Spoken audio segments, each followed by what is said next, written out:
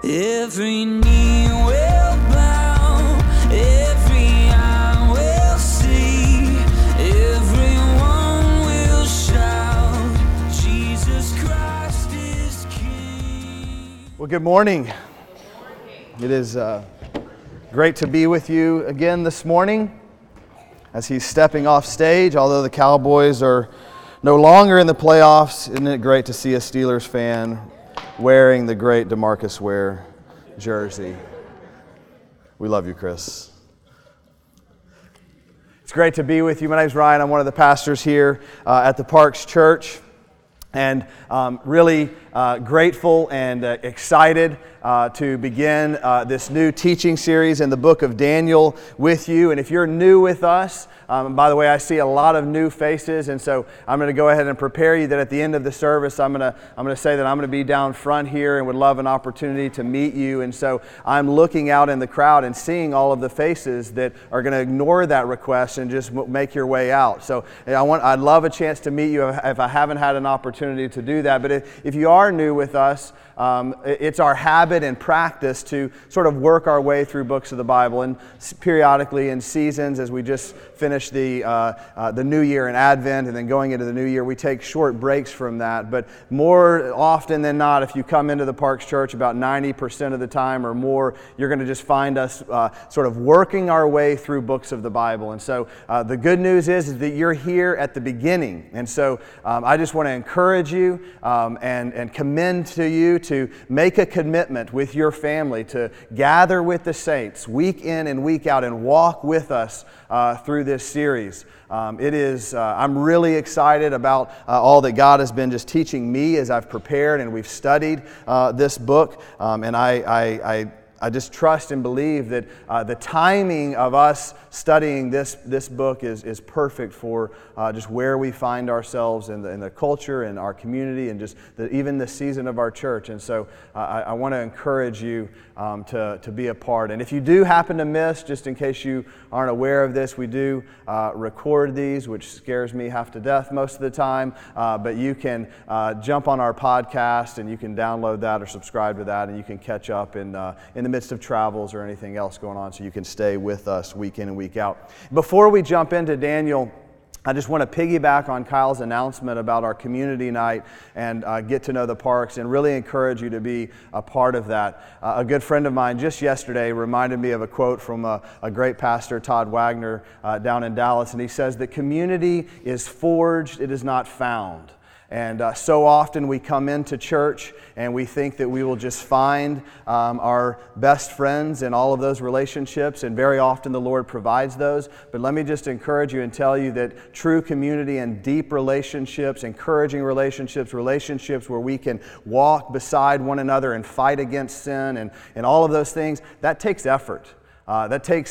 We have to decide to fight for that. And if you think about any of the great relationships in your life, my guess is that at times there were some hard seasons and some valleys, and you had to fight for that relationship. And so community night is just a simple way for us as a church family to sort of fight together to forge deep relationships with one another. So I want to encourage you to go to one of those two houses tonight and connect with some other folks in this room. It is also one of the best missional outreaches that you have. As if you wanted to invite your friend to kind of come and see what we're doing here at the Parks Church, I'll just tell you, invite them to come to community night first, before you might even bring them to a Sunday morning, so that they could see the people of God loving one another, caring for one another, encouraging one another, and through that they might say, that is appealing to me, I need that. And then when you bring them here to gather with us in worship, it might make a little more sense about what it is that we do.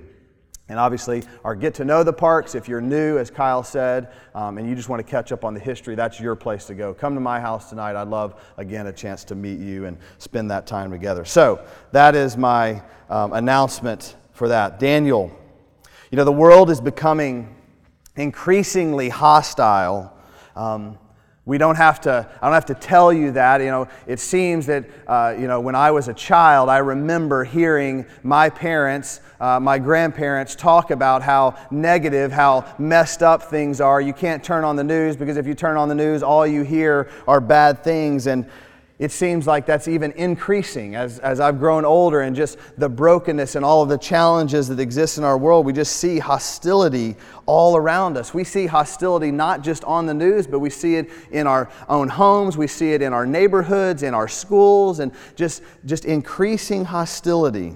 And we haven't been removed from our homes, as you heard Daniel, as Michael read for us. Daniel and his friends were removed from their home. We haven't been removed from our homes, but it's becoming much more clear, much more evident, I think, that the thing that preachers have said for a very long time, on Sunday mornings for probably centuries on end, that we are exiles living in a foreign land. That this place, this world, this city, this state, this country is not our home. For the Christian, this is not the place that we call home. It's not the place that is where we find and put all of our hopes and our dreams and we anchor our hearts to. In America, of course, it's been harder for us. We've been slower to believe that this place is not our home, because we've felt for a long time, since our founding, somewhat at peace. Our nation, founded on Judeo-Christian values, makes it seem like, well, this place isn't our home, but if I had to live anywhere, if I want to put all of my hopes and dreams in something, this is probably the best place to put it. But more and more, the hostility, the reality that we cannot anchor our souls, anchor our hearts and our hopes and dreams to this place is becoming true. We are hearing more and more, and understanding, I hope, more and more, that we are meant, the Christian is meant to find our home and to find our hope and to put all of our dreams within the kingdom of God. This week, the events of this week remind us so clearly of the brokenness and the fact that this place is not our home. This nation founded on those Judeo-Christian values, now authorizing in one of our states the murder of babies up until the day before they're born. This place is not our home. And I just want to speak to that a moment. We're living in a time when the atrocities of Herod will become less and less violent to us, less and less crazy, less and less amazing to us, because in our own nation, we have people who celebrate the murder of babies, celebrate a new law being passed that allows children, abortion to happen up until the day before a child is born. It's become big business. It sickens me to say those words, but it's become big business, the murder of children. What's convenient for me is all that matters in our country. I am what is most important. What is true for me, that I am my own God, is what this world sells, what this world tells us. So if I want to kill my baby, I can, and it can't be evil. Just in case there's any question about that, because of just the nature of this week in the news, I want you to just hear from me that it's murder when we kill babies. There's no other word for it. It's murder.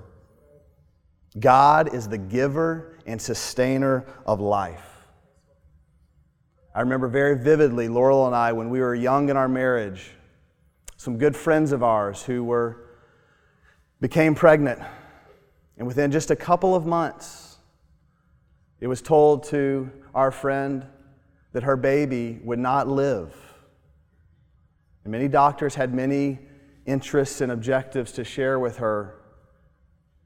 But she carried her baby all the way to term, knowing that upon its birth that its likelihood of living was very small, very bleak.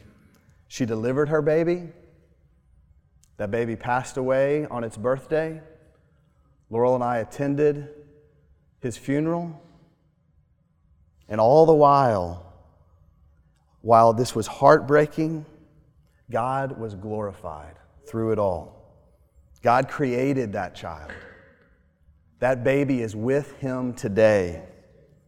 And our friends understood that they were not God. He is sovereign. They had no choice but to walk through that deep and dark valley that God was leading them through and to trust Him in it. And He was glorified as they did. So often I've heard of other stories of babies who were told by doctors that they were unsustainable and yet are alive and well today. You can go and read story after story after story of lives of children who are now adults, who survived even the attempted abortion on their lives. I look out at Jenny Murray, one of our nurses in our community. I can just imagine the stories that she could tell you about babies who had no hope in the world and who are thriving today because of the medical community and ultimately because God is the sustainer and giver of life. And so we have to just be vocal in our stand for life. We can't sit back on the sidelines in this fight, friends. We have to be vocal about it. We also must come alongside mothers who are facing uncertain circumstances. If we are to be a people who stand for life and who cry out at the atrocities of their murder, which we should, we also have to be a people who will come and stand beside mothers who are facing uncertain circumstances, who are dealing with the pain and just, we can't even imagine. Some of you can imagine, I know. I can't. I don't want to assume. But I know the challenges, the fears, the anxiety, all of the things that come along with facing a pregnancy when you don't know exactly what you're going to do. And the Church of Jesus Christ has a responsibility to come and stand alongside those mothers and say, we are with you. We will not leave you because our God has called us to be that type of people. This is why we so passionately and eagerly support our Hope Women's Center, our most local crisis pregnancy center. We have volunteers who serve there, and financially we give there because we want mothers to know we are for you. We are going to come alongside of you. And I just want you to hear from me, if you ever find yourself, or if one of your friends, your family members ever find yourself facing a situation where you don't understand, they don't know what they are going to do, I want you to know that I and our church will stand with you. You are not alone, and we will do everything within our human power to ensure that you're cared for and that you don't face a decision of life or death for your child or for your friend's child. We have to be passionate about coming alongside these mothers. We also have to pray. We have to be a people of prayer. We gather on the second Sunday of every month to pray because we recognize that we're small and we are powerless without the power of God working through us. And as we gather together for pray corporately and as we pray individually, I just want to invite you and encourage you. We need to pray for the state of New York, and really we need to pray for states all over this nation who are pursuing laws and following suit with what was passed this week. We need to pray for the state, and we need to pray for its churches. There's only one person who transforms hearts. That's God, Jesus Christ. He is the one who convinces a heart to not pursue abortion. He is the one that convinces a heart to choose life. He's the one that takes a heart of stone that would otherwise do that, turns it into a heart of flesh, and begins to shape it into His child. And so we need to pray for the churches of New York that are up in that state proclaiming the gospel week in and week out, living out this calling. They are in a very hard place, as ultimately you can imagine, and we see firsthand. This is why our partnership with the Acts 29 Network, a church planting network. Again, why are we partnered together? So that we can plant churches, even if it's just by extension, some through our financial giving, other potentially one day we'll have an opportunity to go to some of these places. But the reason that we partner together with other churches is so that we can see more churches planted in New York, because there's only, again, the only real hope for change in that state is the Church of Jesus Christ. That Jesus would come in and would transform lives, transform hearts, and show Himself. And finally, again, just this idea As we step into Daniel, being reminded that we are exiles, that this place is not our home. The news of this week just affirmed that. But as we're speaking specifically to this subject, I want you to hear this. Sisters in Christ, perhaps you've been a part of an abortion. Brothers in Christ, perhaps you've been a part of that decision. I want you to hear clearly, as clear as you've heard anything to this point, there is no unpardonable sin. Abortion is not the sin that says you can no longer be a part of my family. The gospel of Jesus Christ is powerful enough. His grace outlasts any of our sins. It extends beyond our reach to do wrong or to go against His will. And so I want you to hear, there's no condemnation for those who are in Christ Jesus. Do not hear anything I say about our advocacy for mothers, our passionate stance for life, any of those things to say that you are less loved, less worthy, less cared for, any of those things. Jesus would simply call you to repent, to turn your life over to Him, and see that He makes all things new. I don't want you to hear the lie from the enemy that would say that you're condemned because of a decision that you made at some point in your past. Again, there are so many places, from Hope Women's Centers to other resources that we're connected with through a church, that if you are walking through and perhaps maybe this news this week has just relit some grief in your heart from something in your past, I want you to know that we will walk with you through that. We want to love you through that. That's what the body of Christ is for.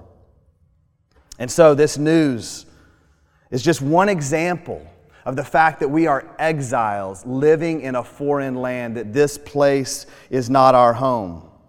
But here's the reality. We didn't get here overnight. We didn't just arrive here. We got here as a people because we have believed more that I am the center of the world, that I am the director of my ship, that I make my own truth, that I control my own destiny, that I just follow my heart, that Jesus is just my co-captain, that the Bible is just a playbook, that I might run the play should it fit what I want to do in the moment. We've believed all of those lies where we put ourselves ahead of God. These are the slogans of America. If you think about our nation, it's all about me and I and what I want. This land that we love is a broken land, but it wasn't ever intended to be our home. And so for the Christian, we have to remember that it's not about me. It's not about I. We are citizens of another kingdom with a greater king, King Jesus. And if we would start to live now, if we would recognize now our situation, we would stop believing this sort of putting the veil over our eyes and just kind of sort of hoping against hope that this place is our home. If we would recognize that we are a part of the kingdom of God, and the kingdom of God is greater, and it's the only kingdom that will last, and that we serve a greater king, and that we don't serve this nation, then we would be prepared for all that we face. We would be prepared for the circumstances and the brokenness and the hard things that come our way. And this is why the book of Daniel is so applicable to where we find ourselves today. Because as we dive into this book, we're going to see in Daniel, we're going to see a man and some friends who are obedient to God. And they saw God's faithfulness. But see, faithfulness to God wasn't something that they could just muster up in the moment. You know, there's a reason that our military, they train and train and train, and they train some more. And then when they're done training, they push pause for a couple days, and then they go back and they train some more. And they train, and so many of our first responders know that same story. You just train and train and train, and for many of you, I'm sure if you've experienced this, you're thinking, this is so boring. Why do we have to keep doing this over and over and over again? It's because by training ourselves to face the battle, training ourselves to go into the circumstances where life and death is on the line, we are prepared. We don't have to think about what to do. It just becomes second nature. Our military doesn't just step into the battle with their rifles aimed and think that they're going to hit the target. Our first responders don't do the same. No, they train and they train and they train until their actions become second nature. And for the Christian, our responsibility, our calling, is to recognize that this home is not our land, that we are exiles, that we are foreigners, that everything about this world should be a little bit odd to us and us a little bit odd to it because of the way we live our lives. We should look so different in our practices, our daily habits, the way we live our lives. The fact that we gather every Sunday morning. Yes, gather every Sunday morning and shun the world and say no to those things so that I can be with the people of God. Yes, that sounds odd. It sounds, for many of us, a little bit crazy. But that's what we're called to do so that when we face, and as we see through the news this week, the hostility becoming increasing and increasing and increasing. And for our children, especially the youngest of them, brothers and sisters in Christ, if we're not preparing them today for the battles they will face, they will find themselves at a loss. And so if not for yourselves, who potentially we might not live long enough to see all of the fruit of this lost and broken world, for our children, training and preparing them to realize that this is not our home. We can't just muster up the strength in the moment for the battle. We have to be prepared for it. In this book, as we study the book of Daniel, we're going to see a man who was prepared for what God would lead him through. He had cultivated a love and obedience for God that prepared him for everything that he would face. And so, a quick intro to this book. Daniel, the book of Daniel, we know is written by a very real man named Daniel. A young man who lived in Judah, the kingdom of God's people, and was taken captive. And it was written at a time in his old age as he looked backwards on his life. Near the end of his life, he looked back and he saw all that God had done. And he retold the stories of God's messages to him through dreams and visions. This book was written, one of the interesting things about this book is written in two languages. Written about a time right around, it was written in the 6th century, about a time in the 4th century. The 5th century.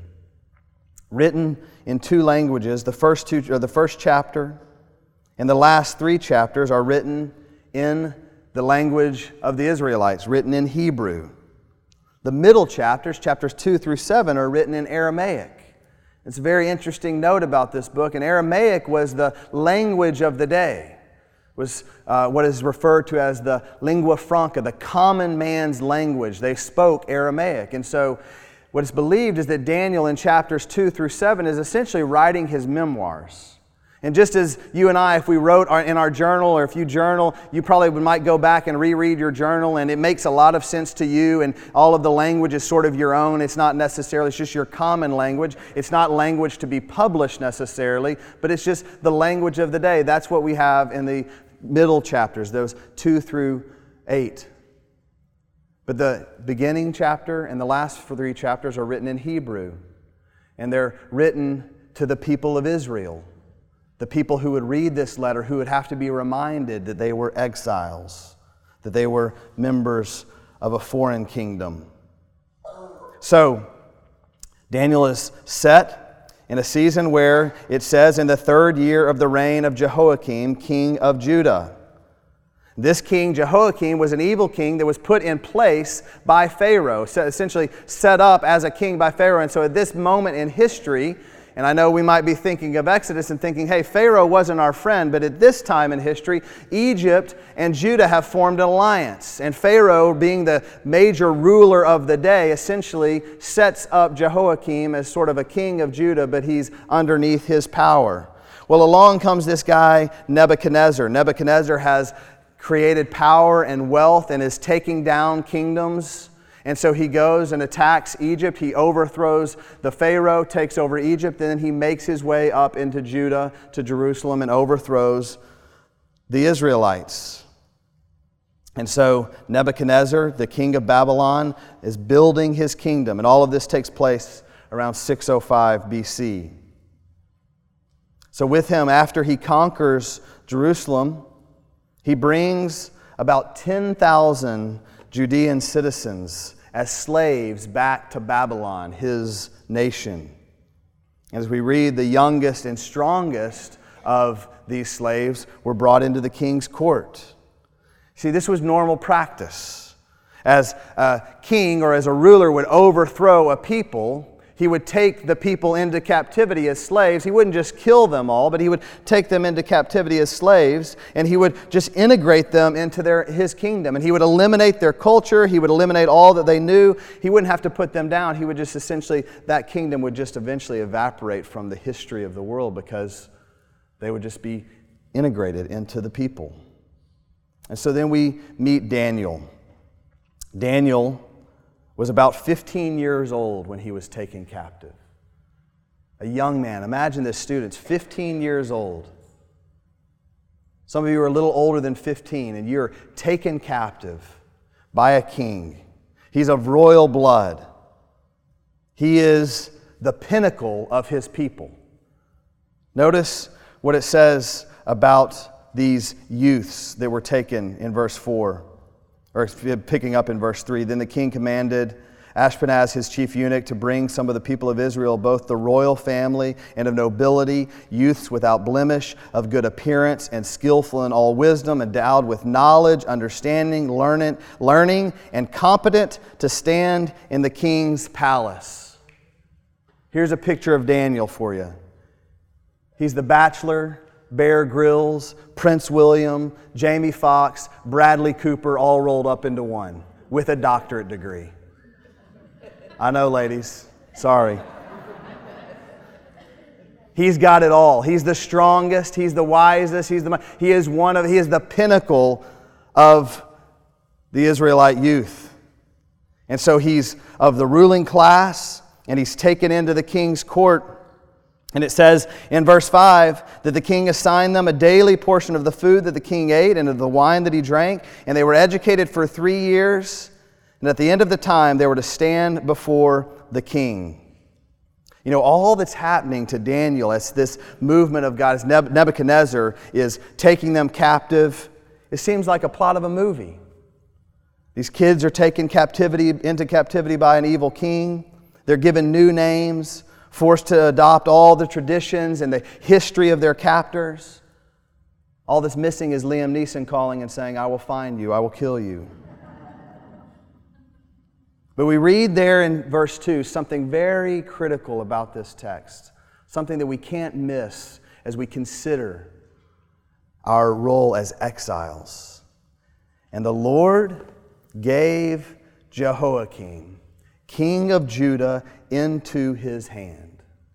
He's talking about Nebuchadnezzar coming in to Jerusalem, the city of God, the land that God had promised to His people for centuries upon centuries. They're now inhabiting it.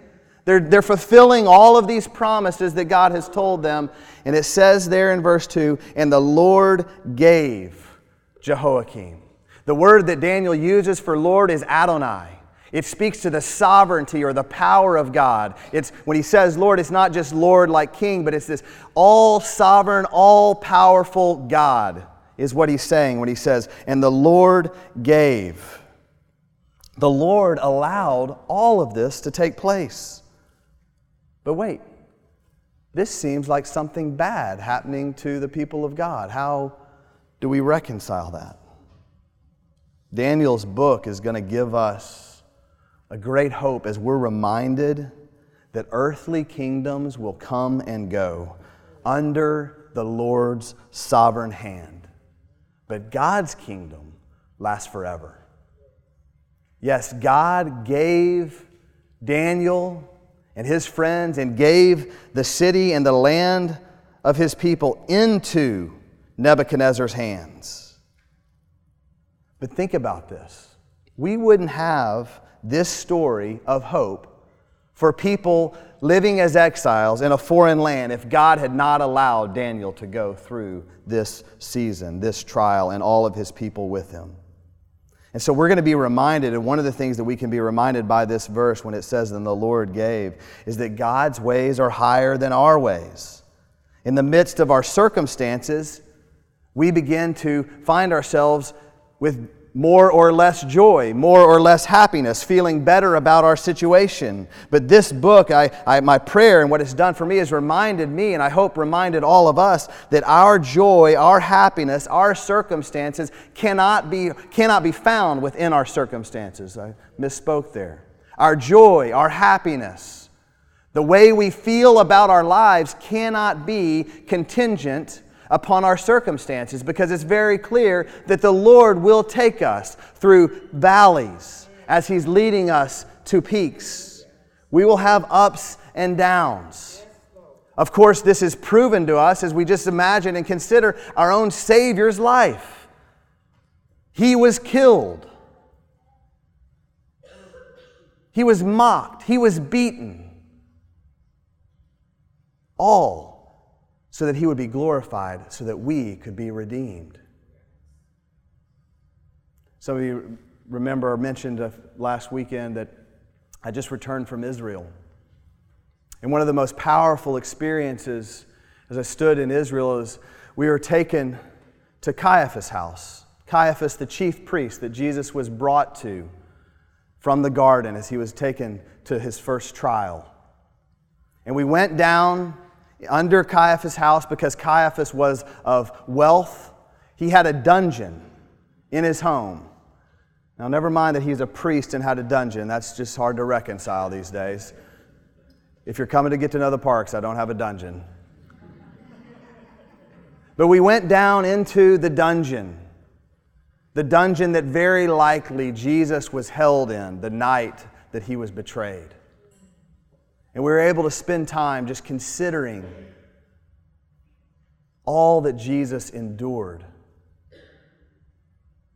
given into Caiaphas and Pilate's hand by the Lord, the sovereign God, submitted to that in complete obedience.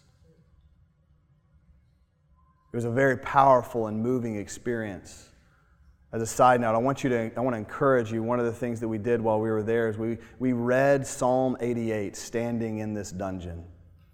And we won't do this morning, but this afternoon when you go home, I want you to just close your eyes. Imagine yourself standing or sitting in a very dark, wet, smelly, death-infested dungeon and read Psalm 88, the words of Jesus, essentially, as He's there, abandoned, forgotten by His friends, betrayed.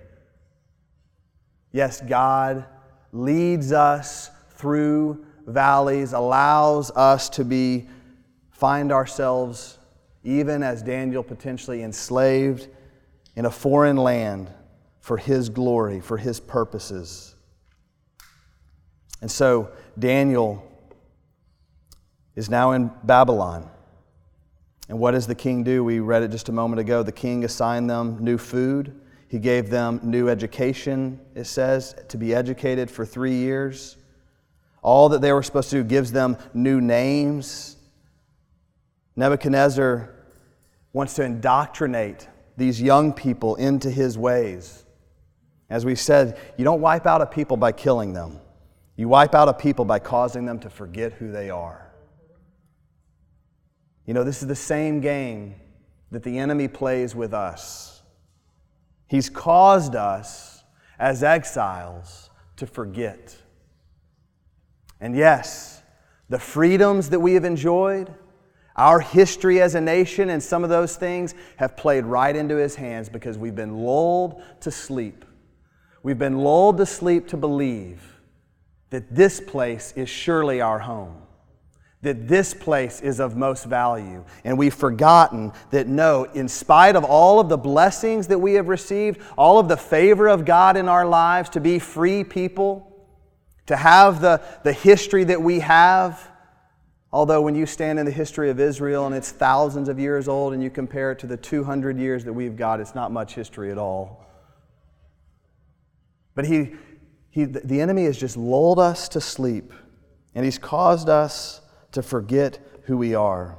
He's replaced our diet of His Word with a word that can be surmised in 140 characters at a time.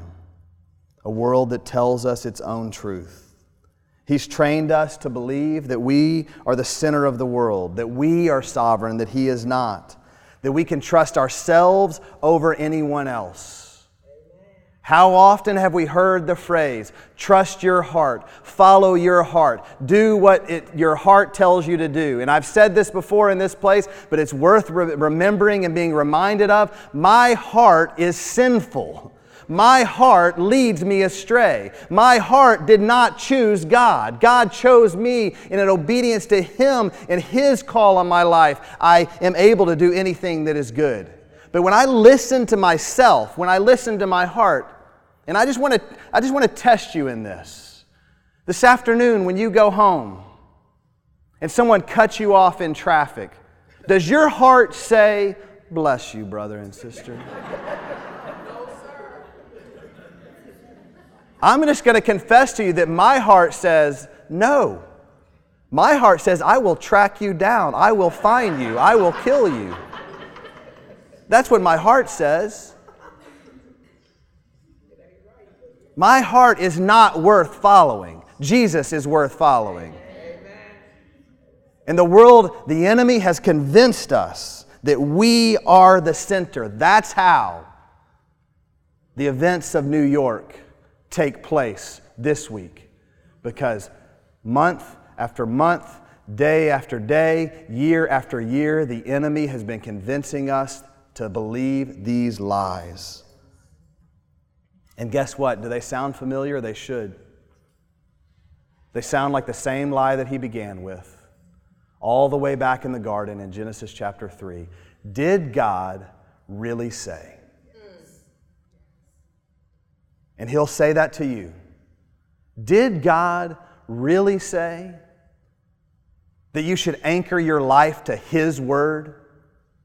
Did God really say that I saved you into a community of believers that could come walk with you, beside you, encourage you, and bless you? Or are you just better off doing this thing on your own? Did God really say that you should submit all of your possessions and everything in your life to Him? Or did He say, just give me this little window of time? Did God really say that you should lay down your life for your neighbor? Did God really say that you should love that person as you loved yourself because I've proven you how much I love you first? Did God really say all of that? And I could go on and on and on. We don't have a Cowboys game, but I know some of you are hungry. The lies of the enemy just continue playing in our heads. Did God really say? We're not going to get there this morning, but in verse 8, just as a sort of teaser for next week, Daniel says in verse 8, but Daniel resolved. Daniel resolved. Brothers and sisters, there's hope. Hope will come through this story that we study of Daniel. And the hope is centered on remembering who God is. The hope is centered on remembering that we are exiles, that this place is not our home. We will focus through this study on God's character and His ways and be encouraged ourselves to say, we resolved to put God in His rightful place, to trust Him. Here's what we know, and what the book of Daniel will further tell us. Kingdoms of man will come and go. Evil will be dealt with. The kingdom of God will stand forever. And you and I, if we are found in Christ, are members of this kingdom, the kingdom of God that will last forever. And so you want to know why it's important, young people, to understand this, to pay attention, to be just all in on this word, is because everything that you put your hope in this world will fail you, will turn to dust. But the kingdom of God will last forever. You think in this moment, because I thought when I was sitting in your chair that you're invincible, that this book is of no value to you. But hear God say, my kingdom will last forever.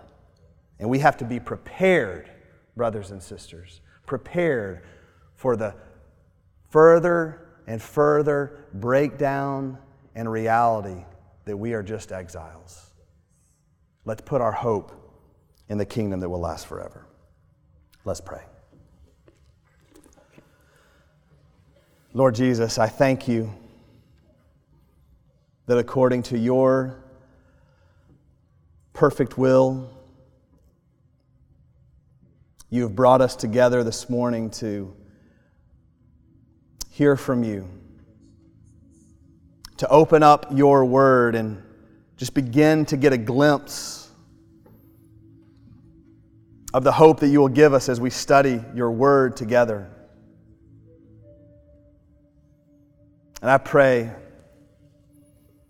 Lord, that you would help us in this season.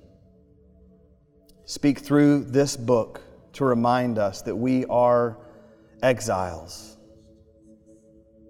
That yes, this is not our home. To be reminded that this place is broken. I know we hear it in the news, but so often we just tune that stuff out, and we need to acknowledge in the depths of our souls that we are in a foreign land. So I pray that through our time, through this next season, these next few months, that you would help us to put our hope in its rightful place, to put our hope in you, Lord Jesus. To better understand and recognize our circumstances. Just as Daniel understood, you gave him supernatural wisdom to be aware of all that Nebuchadnezzar was trying to do, and he resolved to be obedient to you above all the things that his world demanded of him. And so I pray that we as a people of God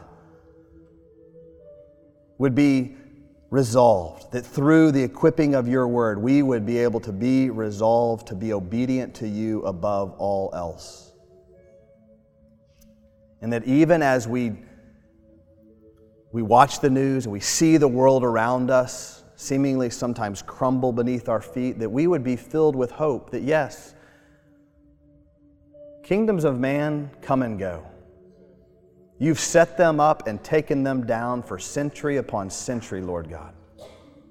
But your kingdom lasts forever. So I pray that we would put our hope, we would determine and decide through the power of your Spirit that we are going to be exiles, members of the kingdom of God, and that our loyalties will lie with you and you alone. Help us to be that type of people, God. We will not do that following our own hearts. We will not do that empowered by our own flesh. That will only happen as you move through us, as your Spirit moves in us, equips us, strengthens us, encourages us, emboldens us to live for you. And right now, God, as a people, with the reality of this world just fresh in our face, we grieve, Father. We repent for our sins.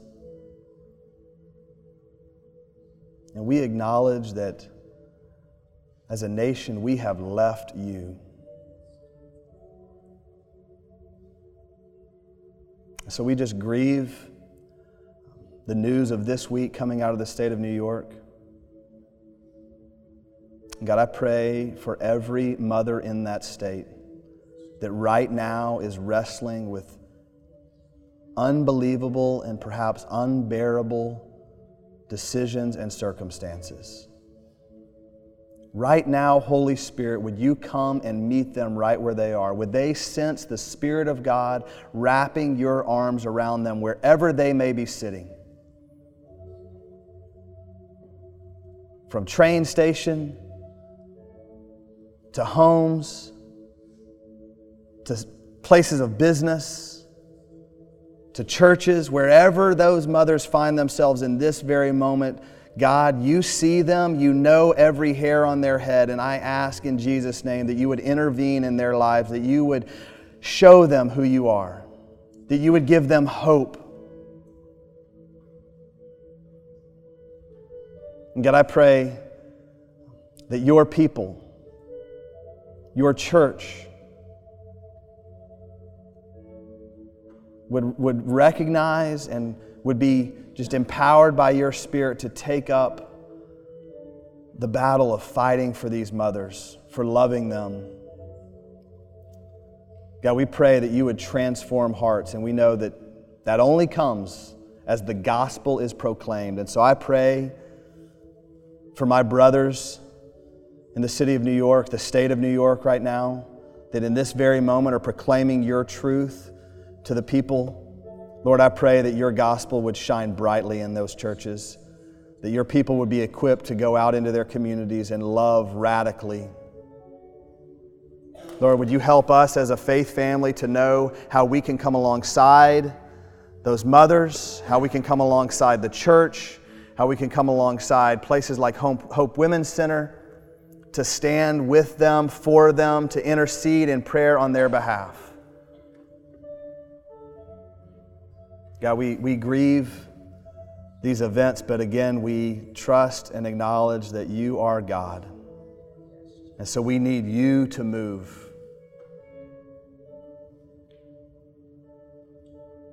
Help us, God, right where we are in this city, to be faithful to whatever it is that you put in front of us. Help us to be faithful people. Lord Jesus, we love you. We thank you for this time together. We praise you. We do it all in your holy name, the name of Jesus. Amen. Every knee will bow, every eye will see. Thanks for listening to the Parks Church of Melissa podcast. We meet at 10:30 Sunday mornings at Melissa Middle School, and we look forward to seeing you there soon. The Parks Church, for the city, about a person.